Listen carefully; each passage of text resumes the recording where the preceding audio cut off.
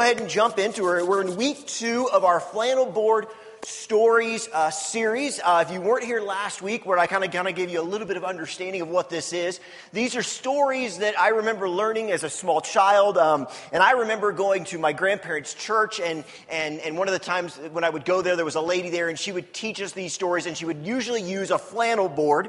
And so I always kind of thought about these stories as being flannel board stories that I remember learning, and we even talked about it. I talked about it with some friends of ours, about it, and they kind of had some of the same memories, which was kind of fun. But basically, we're talking about some of these stories that we've known, and some of them maybe heard hundreds and hundreds of times, it seems like. But I believe that there's always going to be new revelation and new things that God wants to share with us. In fact, this week, as I was putting the final notes together for Linda, I went into her office, and I was just kind of explaining to her as like, man, I'm having a really hard time condensing this. I kind of, when I put this together, or this idea, I kind of thought, oh, this will be kind of easy. I might have a hard time finding stuff to talk about that is something maybe a little bit different. And I'm actually finding where I'm having a hard time condensing everything. So it's kind of exciting. But last week we talked about creation, and that was a lot of fun, and I enjoyed that. But today we're going to talk about the story of Noah. So let's start, let's just tell the story of Noah. But before we do, let's pray. Father, I need your help right now. Father, I need your anointing. Father, I pray that you would open our ears and our hearts to what the Spirit desires to say to us, and that, Father, you would help me to communicate that clearly. Father, I love you, and I thank you, and I know you're here to help, and I know you will help. We love you. In Jesus' name, amen. Okay, so like last week, we're not going to go through every portion of Scripture to tell this story, but we're going to kind of pick and choose a couple of major things that we're going to talk about, and to kind of give us the whole background for the story of Noah. And then we're going to get into some of the points that I feel like God's placed on my heart for this morning. So we're going to start with Genesis chapter 6. In Genesis chapter 6, starting with verse number 5, and we're going to look at verse 5 through 8. And this is what it says. It says, "The Lord observed the extent of human wickedness on the earth, and he saw that everything they thought or imagined was consistently and totally evil." Now, I want you to stop and think about that. What we're seeing here in Scripture is God is looking. Now, God obviously can see the actions. He can see the heart. And as he's looking in the thoughts, and as he's looking at these people, he's seeing that their thoughts are constantly and totally on evil. So the Lord was sorry that he had ever made them and put them on the earth. And this is probably one of the saddest little portions of Scripture you can find in Scripture. And it says this: it broke his heart. It broke his heart. This is the time of Noah that we're seeing. It actually is breaking God's heart because of the evil that is in. Let's continue. Good job. And then the Lord said, "I will wipe this human race I have created from the face of the earth. Yes, and I will destroy every living thing, all the people, the large animals, the small animals that scurry along the ground, and even the birds of the sky. I am sorry that I ever made them." And then verse 8 is very important. This is going to be kind of one of the main verses we're going to talk about through this morning. It says this: "But Noah found favor with the Lord." Noah found favor with the Lord. I want that to be said about me. I want God to find favor in me.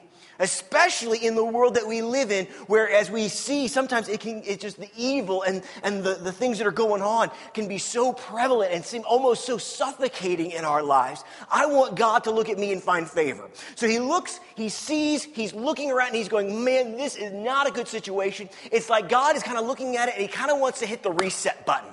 He kind of wants to say, you know what, this is not where it should be. This is not right. And so it's almost like he decides, I'm going to hit this reset button. I'm going to reset everything with this one man named Noah. So let's continue on. Now let's look at Genesis 9, and then we're going to jump to 13 and 14. And it says this: "This is the account of Noah and his family. Noah was a righteous man, the only blameless person living on earth at the time. And he walked in close fellowship with God." Now, I want you to notice a couple things before we jump on to 13 and 14. Listen to what it says here, because I think it's easy to miss this part, okay? It is saying that Noah is the only one. Now, in a minute, we're going to talk about how that Noah's family gets to go in and his sons wives. But we're seeing here that the only blameless person that's left, the only one, is Noah. It doesn't say Noah's wife. It doesn't say Noah's kids. It doesn't say Noah's kids' wives. It doesn't say his family. It simply says Noah is the only one, and he's walking close with God. Now let's go on to 13 and 14. It says, so God said to Noah, I have decided to destroy all living creatures, for they have filled the earth with violence. Yes, I will wipe them all out along with the earth. And let's continue to 14. But build a large boat from cypress wood and waterproof it with tar inside and out. Then construct decks and sails throughout its interior. Make the boat 450 feet long, 75 feet wide, and 45 feet high. Okay, so here we obviously see God has decided he's going to destroy the earth, and he goes to Noah and he says, listen, Noah, I want you to build an ark or a large boat. I don't know if some of you have seen this before, but there is actually a group, I think in Kentucky, that's literally taken the ideas, this 45 feet, 75 feet, 45 feet, and they've actually constructed an ark that actually is there. You can go visit it, and I've never been there. I've heard some people that have gone and seen it. You know, I've kind of heard some different things, good and bad, but it's there. It's huge. It's this massive thing. And so God goes to Noah and he says, listen, I need you to build this ark, okay? So let's continue now with verse 17 and 18. It says, look, I'm about to cover the earth with a flood that will destroy every living thing that breathes. Everything on earth will die. But I will confirm my covenant with you. So enter the boat, you and your wives and your son and their wives. So again, we see this concept here. The boat has been completed. They're getting ready to go into the boat. They're getting ready to take not only Noah, but his family as well. Now let's jump on to 19 through 22, because in 19 through 22 area, there's going to be some interesting things here that'll help us as we move forward in the message. Bring a pair of every kind of animal, male and female, into the boat with you and keep them alive during the flood. Pairs of every kind of bird, every kind of animal, every kind of small kind of animal that scurries along the ground will come to you and be kept alive. And be sure to take on board enough food for your family and all the animals. And this is important in verse number 22. So Noah did everything exactly as God had commanded him. Everything exactly. We're starting to see here a little bit what made Noah Noah. Noah was a righteous man. Noah was a blameless man. But also we're seeing this idea here that Noah is doing everything exactly how God tells him to do it. Now I don't know about you, or I know about me. It's like sometimes I want to see like God. I'll do 90% what you want, but I want to do the 10% like me. I want to do it like me. I want to do it the way I want to do it. And God here sometimes is saying to us, listen, you need to do things exactly the way I've set it out. I know better than you do. And so Noah, being a pretty smart guy, knowing the way he lived, he knew that he needed to do things exactly the way God told him to do it. Okay? And now let's jump into Genesis 9. So he goes into the boat. Obviously, it rains 40 days, 40 nights, the whole 9 yards. All the water covers the earth. Every living thing, except the things that are in the ark and in the seas, obviously die. And then we see at the very end of the story, one that we all pretty much know how this all ends up. It says, then God says, I am giving you a sign of my covenant with you and with all living creatures for all generations to come. Now, what does that mean? That means that this covenant was not just made with Noah, it was made with us. Every living thing, we're living things, of every generation, that's us. So God is making this covenant now with us and with Noah. I have placed my rainbow in the clouds. It is a sign of my covenant with you and with all of the earth.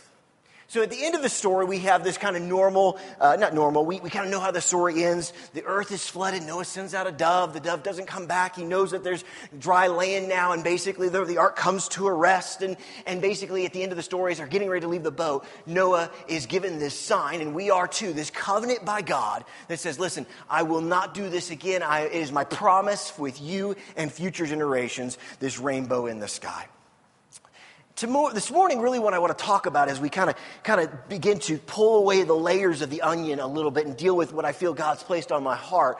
I want us to understand something that's interesting here. I think that what we want to talk about this morning is the favor of God, because we see that in the scripture very clearly, that God looks at Noah and Noah finds favor. I want to find favor with God as well, and I think we need to understand that concept, because I think that's a big part of the story and also a big part of what God wants to do in our lives today and in the lives of our church today. And so we're going to start by looking and understanding the favor of God. Understanding the favor of God. So here's what finding favor means. It means basically gaining approval, acceptance, or special benefits or blessings from God. Okay? It is this understanding that it's not necessarily merited all the time, but in Noah's case, it was. In Noah's case, we see he lived a blameless life. He was obedient to God. He had faith in God. He did this, and because of that, he found favor. Now, we need to understand as well that we can also receive favor not because of what we have done, but because of what Jesus has done in us. Noah was living under the old covenant. We are living under the new covenant, and we're going to talk a little bit more about that next week, but I'm not going to get into that. But just know that favor is something that we can sometimes earn, and sometimes we can't earn. It's sometimes things that we'll do that God will use as a blessing when we're obedient, and God will say, yeah, you're being obedient to me, you're working in this, and because of that, you're going to find favor in this endeavor or in this situation. And other times, it's unmerited favor. It's God just blessing us with his mercy and his grace. In Noah's case, he's done the right things. He lived a blameless life, and so because of that, God looks at him and finds favor in him. And because of that favor, we get to be here. We're here because Noah found favor in God's sight. So I want to look at what favor really is and what it isn't. And so in your notes, you're going to see 3 different things that I feel like God placed on my heart to share with you about favor so we understand it more and can work and live through that favor in our lives. And the first one is this. Favor doesn't mean you won't face difficult things. It just means difficult things won't stop you. Doesn't mean that you won't. Sometimes we think, I want the favor of God. Well, why? Because I want my life to be easy, and I want my life to be perfect, and I want my life to be good. Listen, the favor of God does not mean you won't face difficult things. You are going to face difficult things. But it means those things will not stop you. Look at Philippians 3:14. It says this, I press on to reach the end of the race and receive the heavenly prize for which God, through Jesus Christ, is calling us. Listen, the idea here that Paul is giving us of a race is something that works. It's difficult. It's hard. You're going to have to work for it and move for it. But it's something that you just continue to move towards. It's this idea of Paul saying, listen, I got to get over to the guitars and I'm going to keep moving. I know I'm going to get tired. I know it's going to get hard, but I'm going to keep striving on. And that favor of God is an encouragement. It's a help. It's something that comes beside us and encourages us on, kind of picks us up when we fall down and continues to move us forward. So know that just because you have the favor of God doesn't mean your life will be perfect. Doesn't mean that your life necessarily will be easy, but it does mean that if you trust God, if you put your faith in him, you're going to be able to finish that race and finish what God has for you. Number 2, favor doesn't mean weapons won't form against us. It just means those weapons won't prosper. It just means those weapons won't prosper. Look at Isaiah 54:17. It says this, no weapon that is fashioned against you shall prosper. Listen, one thing that we need to understand, the enemy is not sitting by, twiddling his thumbs, just waiting for this whole thing to end up and be done. He is working at destroying us. The Bible says quite clearly, he's like a roaring lion walking around trying to see who he can devour. He is there to kill, steal, and destroy. He is forming weapons against us. It is amazing sometimes in my life when the enemy will start forming weapons against me, and I'll sit there and I'll be surprised. I'll be like, I can't believe the enemy's coming against me. And you go, well, that's silly, Aaron. You should know better. But you know what? We all do that, I think, at times. We're all somewhat surprised that that the enemy would actually do that. But the problem is, the great thing is, with favor, with knowing that God is with us, we can know those weapons are not going to prosper. Those weapons are not going to be able to accomplish the things that the enemy has meant for. Those things that the enemy has meant for harm will not do the things that bring the harm necessarily that he wants to inflict on us.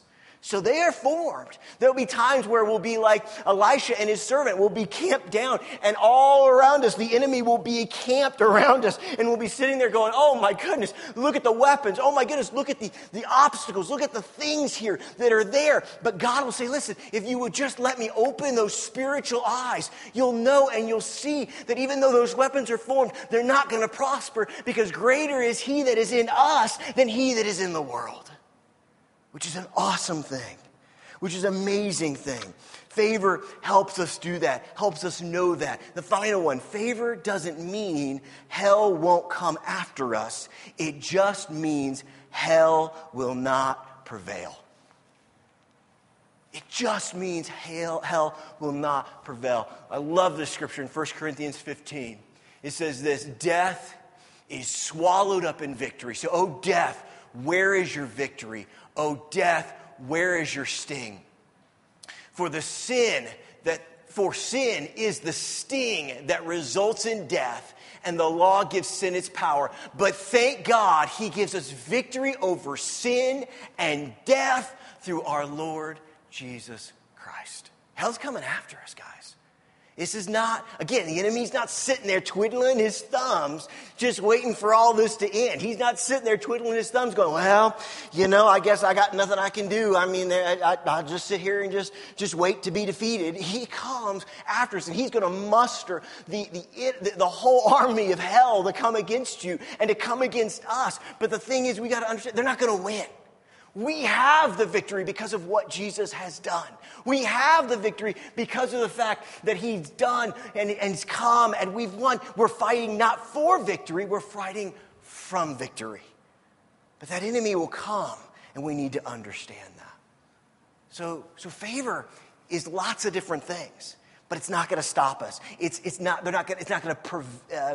Favor helps us to prevail over these things. And so I want to finish by looking at this. What unleashes the favor of God in our lives? Okay? Because I think, at least for me, I want the favor of God in me. I want to do the things that will unleash it in my life. Because here's the thing that you got to understand. We'll talk about this in just a minute, a little bit more in depth. When the favor of God is unleashed in you, it doesn't just affect you. It can affect people around you as well. Remember, Noah's wife, Noah's kids, Noah's family, they aren't mentioned as blameless. They're not mentioned as doing all the right things like Noah is. But because Noah is experiencing God's favor, because Noah is experiencing all those things, his family and those people that are close to him, those people that he loves, they get to go into the ark too. They get to experience that as well. One of the great things about God's favor is God is a messy favor giver-outer, okay? Now you go, whoa, that doesn't make any sense. Well, let me explain this to you. It's kind of like this. If I sat down over here, and I sat down here next to John and Julie, okay? And I sat down here, and I'm just sitting there, and Alan, for some strange reason, because Alan sometimes does strange things, gets it in his idea that, it'd be fun. It'd be a lot of fun if I went out, and I got went down to the kitchen, because we got some in the kitchen, and I got one of those big igloo coolers, and I filled it with ice water. Boy, that would be fun. And then I had it, and I let it sit there, so it was really, really cold. And then as Aaron is sitting there, I'm going to dump that ice water all over his head. You got to watch out, because Alan, you never know what Alan might do, okay? You got to be prepared. I've been up many a night concerned that maybe Alan was going to dump ice water on my head, okay? And here's the thing. If Alan did that, guess what? I'm not the only one getting wet, okay? John and Julie, they're going to get wet. Why? Because they're close to me in proximity. They're close, and when that bucket comes out, whoosh, they're going to get it. God's favor in our life is a lot like that bucket of water that Alan would pour on my head. When we're close to people, God's not sitting there going, hey, I got this little cup of water, and I'm just going to dip it over Aaron's head, and that's going to be enough. God goes out. God gets himself a big old igloo thing, and he goes, come here, Aaron, whoosh. And when he does, that water splashes out and covers other people. The great thing about the favor of God is it doesn't just affect you. It can affect many, many people that you love and that you're close to. And it's a wonderful thing. So we need that unleashed in us, not just for us, but for those that we come in contact with. So what unleashes that? What can we find in Scripture that shows us? And we're going to look at Hebrews. We're going to go to the New Testament because in Hebrews 11 is kind of that hall of faith where the writer of Hebrews goes through a lot of these people and begins to talk about their lives. And this is what it says. It says in Hebrews 11:7, it was by faith that Noah built a large boat to save his family from the flood. He obeyed God, who warned him about the things that had never happened before. Okay? We're going to come back to that in just a second. By his faith, Noah condemned the rest of the world, and he received the righteousness that comes by faith. Listen, here's the thing we need to understand. I want you to stop and I want you to kind of put yourself in Noah's shoes, okay? I want you to try to put yourself in Noah's shoes. God comes to you, speaks to you, and basically says this, listen, I'm going to flood the earth. Here's Noah's response to that concept. What's a flood? It's going to rain. Rain's going to fall. What's rain? The earth has never been, it's never rained before. He says, I want you to build a boat. Where? On dry land. I want you to think about that for a second. The amount of faith that it had to be to a man who's never seen rain before, never seen a flood before, to build a boat on dry land.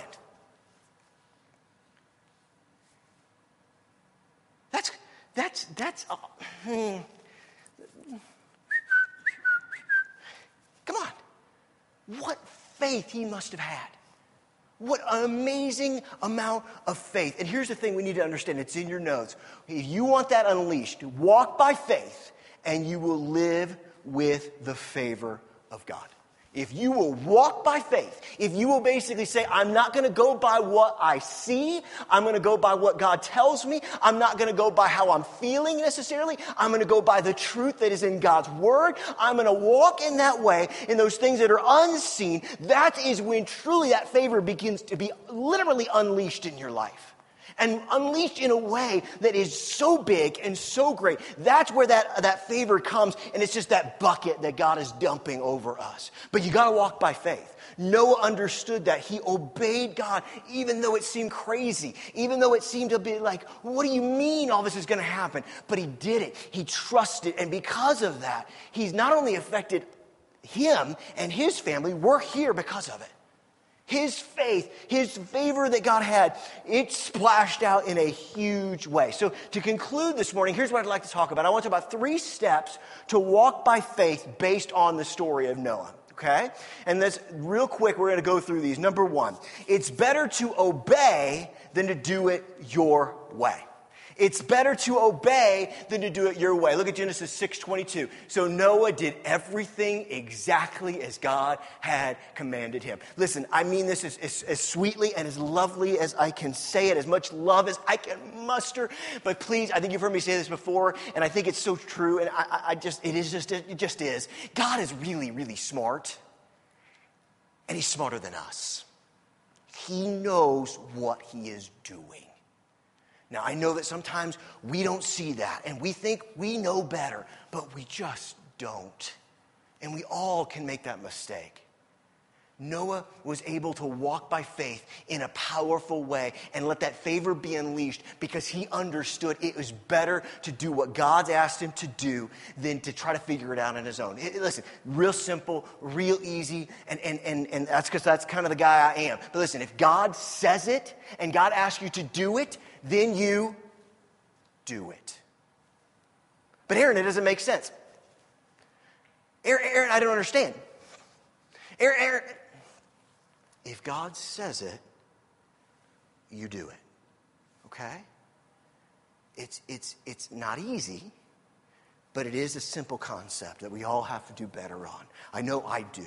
The next, it's better to be safe than to be sorry. Look at Genesis 7:23. It says this: God wiped out every living thing on the earth, people, livestock, small animals that scurried along the ground, and the birds of the sky. All were destroyed. The only people who survived were Noah and those with him in the boat. Listen, folks, a lot of us feel like, we got time, or we don't have to focus on this Christianity thing, or, it's not that important, or it's important, but it's kind of down on the totem pole. I know for me at times, I can allow the cares of this world and the things of this world to kind of unfortunately push God down on when he should be number one, but he kind of gets pushed down. Listen, we need to make sure that we're getting in this boat, we're staying in this boat, and we're allowing God to unleash some things in us, because here's the deal, whether we understand it or not, and we're going to see in just a minute what's coming, there's a flood coming.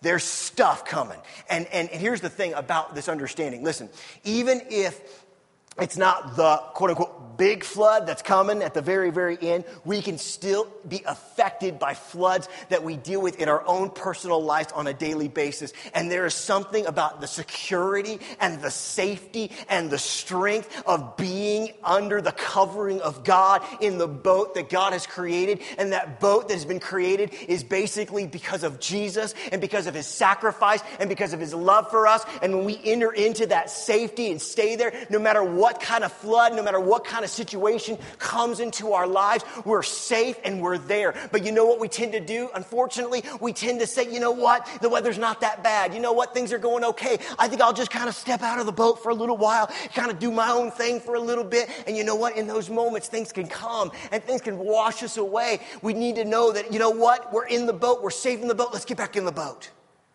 Noah understood that. Noah said, hey, when it's time, we're getting in the boat, we're staying there because there's safety in that boat. Not just eternal safety, folks, but safety now, knowing that Jesus is with us and that he'll help us and he'll walk with us through all of life's situations and struggles. And the final one, it's better to bring people in than to shut people out. It's better to bring people in than to shut people out. Look at Genesis 7:1-3. When everything was ready, okay? When everything was ready, in God's perfect timing, the Lord said to Noah, go into the boat with all your family, for among all the people of the earth, I can see that you alone are righteous. Take with you 7 pairs, male and female, of each animal. I have approved for eating and for sacrifice, and take 1 pair of each of the other things. So let's go on to verse number 3. Also take 7 pairs of every kind of bird. There must be male and female in each pair to ensure that all life will survive on the earth after the flood. Listen, it's amazing here. Because of Noah, because of his life, because he was able to bring people into this safety. And he didn't just bring in his family. As we see here, he brought in animals and birds. And all the world is being blessed here because of what Noah has done. Because of the way Noah has lived his life. Because of those things, we are seeing this amazing thing where God has got the door open. And the door is open and people are coming in and animals are coming in. But here's the interesting thing, folks. If you look in Scripture, there is a point in time where God shuts the door. Noah doesn't shut the door. God shuts the door. And when God shuts the door is shut. You see, here's the deal. We're living in an amazing time, even though it's hard at times. We're living in the period of grace. We're living in that period where that door of that boat is open and anybody can walk in. Anybody, doesn't matter your past, doesn't matter your future, doesn't matter what you've done or what you will do. We can walk in boldly because of what Jesus has done. We get to walk into that boat and find safety and salvation and help because of one man. What's interesting about this story is this. In the Old Testament, in the story of Noah, we have this idea where because of one man's righteousness, because of one man doing the right thing, because one man lived a blameless life, people were saved and have salvation. In the New Testament, we see a story just like it, where one man, because of the way he lived, because of his sinless life, he lays down his life so that we can have eternal life and eternal security and eternal safety from the things of the flood and the judgment that's coming. It's amazing here that we see this in Noah. And Jesus came because he's greater than Noah, and he did it once and for all. But you know what? That door is going to shut. There is going to be a time when that door shuts. And we're going to conclude by looking at Matthew. And in Matthew 24, we see something really interesting. In Matthew 24, Jesus is speaking, and he's talking about the end. He's basically saying, okay, listen, I'm going to tell you about how the story ends, basically. And this is what it says. Matthew 24, we're going to look at verses 37 through 41. It says, when the Son of Man returns, and this is interesting, it will be like it was in Noah's day. Why is it important that we're looking at the story of Noah? Because it's going to be like that again. You know, sometimes I'll tell people, listen, I'm not trying to scare you. I'm not trying to ruin your day. But you know what? This world ain't going to get better for a while. It's going to get worse. It's going to be more difficult. Well, how do I know that? Because Jesus said, listen, it's going to be like the days of Noah. And you know what? Those are dark days, hard days. He says, in those days before the flood, now check this out. The people were enjoying banquets and parties and weddings right up to the time Noah entered his boat. Sound familiar? Sound like the world we live in, maybe? People didn't realize what was going to happen until the flood came and swept them all away. That is the way it will be when the Son of Man comes. And then he continues. And this is interesting. Okay? This is interesting. 2 men will be working together in the field. One will be taken, the other left. 2 women will be grinding flour at the mill. One will be taken, the other left. It's interesting here that at the end, Jesus says, you know what? It's going to be just like it was then.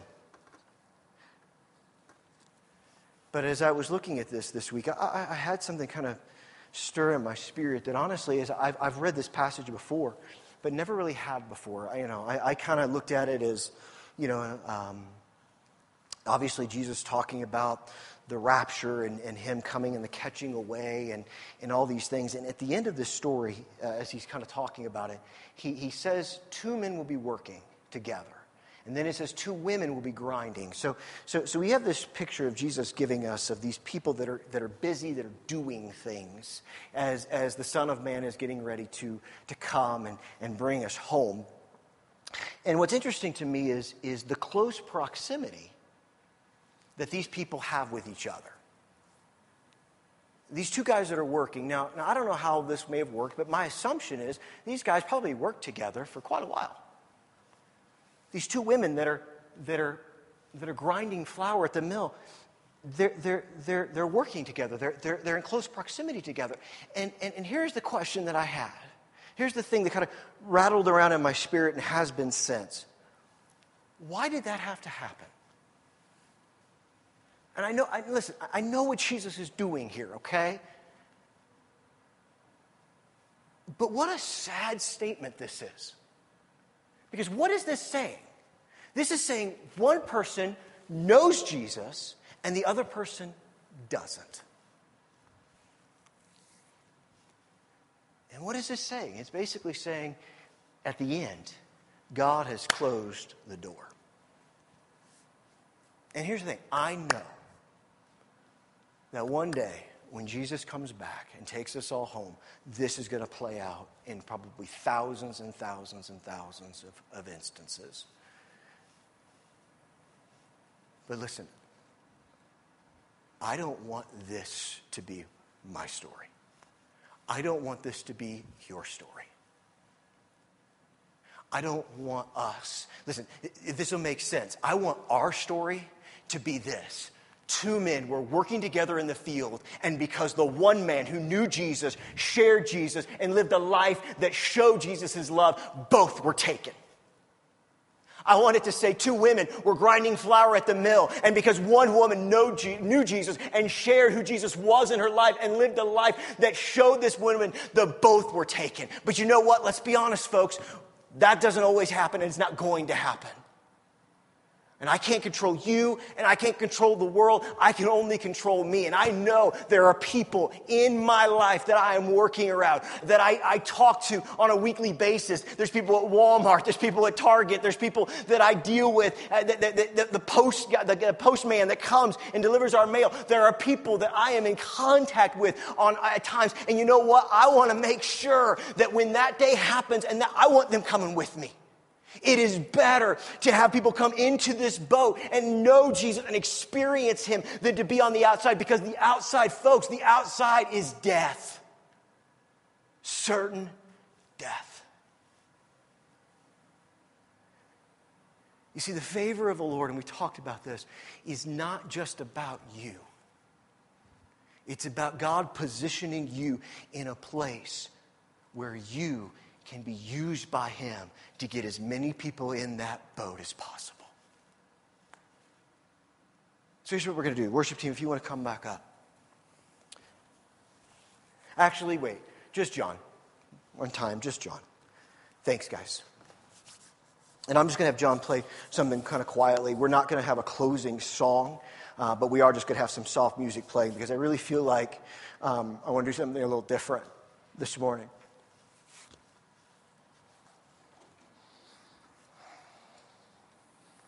Here's what I'd like us to do. Can you just do me a favor, just again, for the sake of just focus, can we just close our eyes and bow our heads? Thank you, Father. Thank you, Jesus.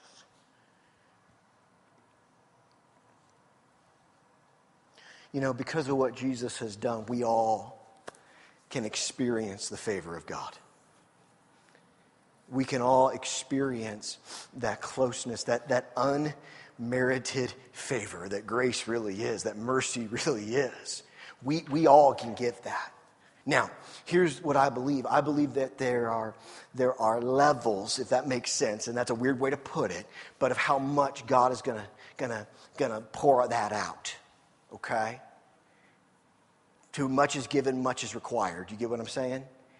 And a lot of times we want the favor, but we're not willing to walk in faith or be obedient or speak to those that need that, to understand the favor and the love and the grace of God. And so God doesn't pour it out to the extent that he wants to. Now notice what I said, that he wants to.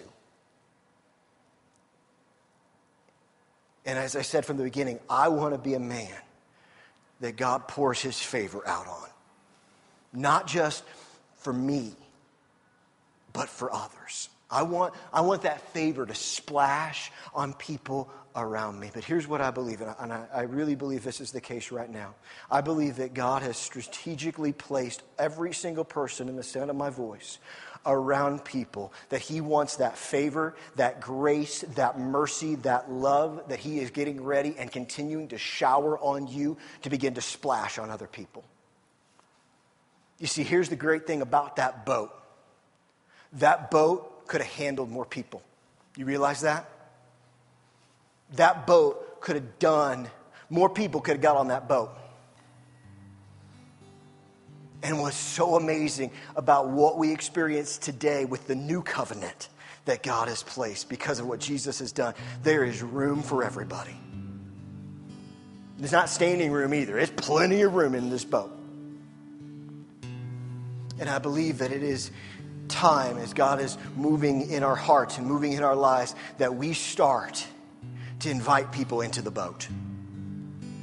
That we stop being afraid or stop being... Listen, I know it's not easy, but you know what? It's death outside the boat. The wages of sin is death. It was in the time of Noah. It will be in the time, and it will always be. But you know what? There is a salvation. There's a Savior. There is a way out. There is a hope that we have to share with people that come into our lives. But we got to stop hoarding it. And we got to stop being afraid. And we got to stop saying, you know what? No. This is too important. No. It's better to be safe than to be sorry. You may not have tomorrow. We don't know what's going to happen tomorrow. But today is the day of salvation. Today that door is open. But you know what? There's going to come a day. There's going to come a time where God's going to shut that door. And I don't want to be walking with you and have me gone and you here. I want you to come with me. I want you to experience the fullness and the grace and the love and the mercy that is available to you and to me because of what Jesus has done. Not because I'm perfect, not because you're perfect, but because Jesus is perfect and He's loved us with an everlasting love. He's opened that door and said, come on in. So who is it? Who right now is the Spirit of God speaking to your heart and they're saying, that's the one. Sometimes we get it's so big and it's so many people need Jesus. You know what? We start with one. We work with one. We let God minister to the one. And when that happens, we begin, as we talked about last week, we begin to see the multiplication begin to take place. But it starts with one. Who's your one? Who's your one? Who's the one that God has said, listen, they need to get in the boat and I've placed them near you and I've given favor to you so that favor will start splashing on them.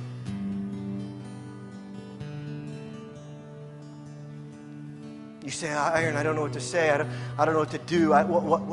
Hey, here's what I found in my life. If you will identify the one, if you will allow God's Spirit to help you identify the one, and you open your heart and your life and your will to allowing God will place you in the right moment, in the right time, and He will even put the words in your mouth to say. But too many of us, we don't identify the one. Maybe it's somebody in our family. Maybe it's somebody at our job. Maybe it's somebody in our school. But we need to let God's Spirit help us identify the one. And here's what's awesome. When God identifies the one and God does something amazing and that person comes to know Jesus, that person comes back, maybe has known Jesus before, but comes back into the family of God, then we go back to God and say, awesome, God, you're so good. Now, who's the next one? Who's the next one? Who's the next one? Because you know what? There's plenty of room on this boat. Plenty of room. So here's what we're going to do. I'm going to give you about 30 seconds.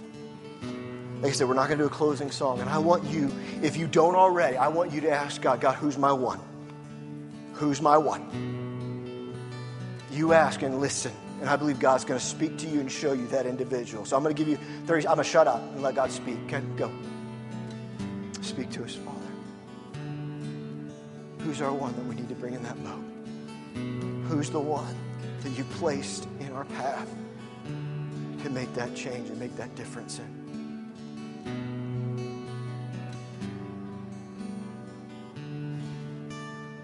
Thank you, Father. Thank you, God. All right. Here's what I'd like us to do. I'm going to you all stand, please. If you'd all stand, please. Thanks. Okay. And what I'm going to do is I want to pray over you. I want to pray God's anointing, God's spiritual blessing. I want to pray over you that God would just place you, that your ears would, I just want to pray over you. And as I do, I want you to be praying as well. Praying for that individual, praying for that moment, praying for that time. And here's the deal, guys. Listen, it may take 2 years. That's okay. It's okay. It's okay. But whatever it is, you know that God is wanting to use you to have that. And listen, you can't make that person come in the boat, but you can share with them who Jesus is in your life, what He's done in you, and make a difference in them, right? Okay?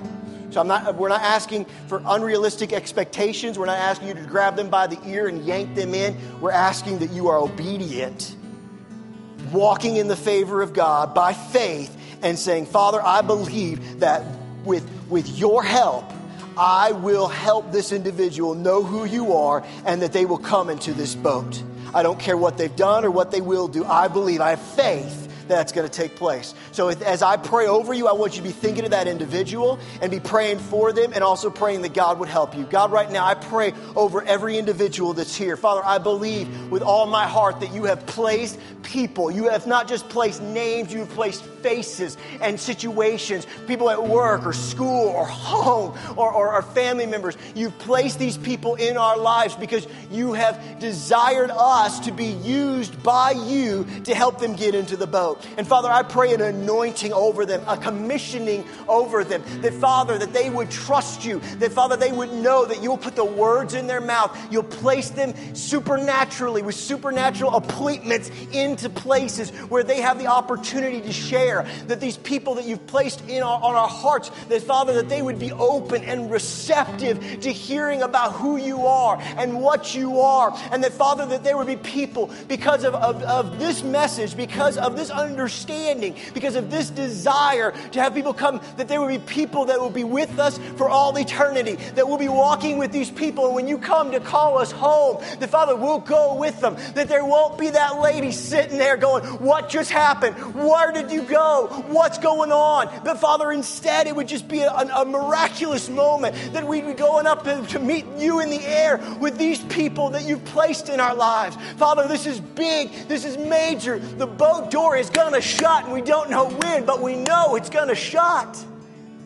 And Father, you have called us to be your ambassadors and your disciples that go and share you with those individuals. So Father, let our story be different. And Father, I pray for each one here that you would anoint them to share what you desire with those individuals, and that they would walk by faith, saying, I know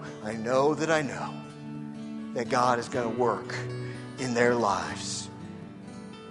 We love you, Jesus, and we thank you. We thank you for this time where we can come together and be commissioned by you. Not by me, by you. You've called us to be a light in a dark place. You've called us to sometimes grab people by the hand and walk them with your help into not a boat made of gopher wood or cypress, but the ultimate salvation, the ultimate quote-unquote ark, your son Jesus, who's made a way where there was no way. So we love you. We thank you. You're so good. And we love you so much. In Jesus' name, amen.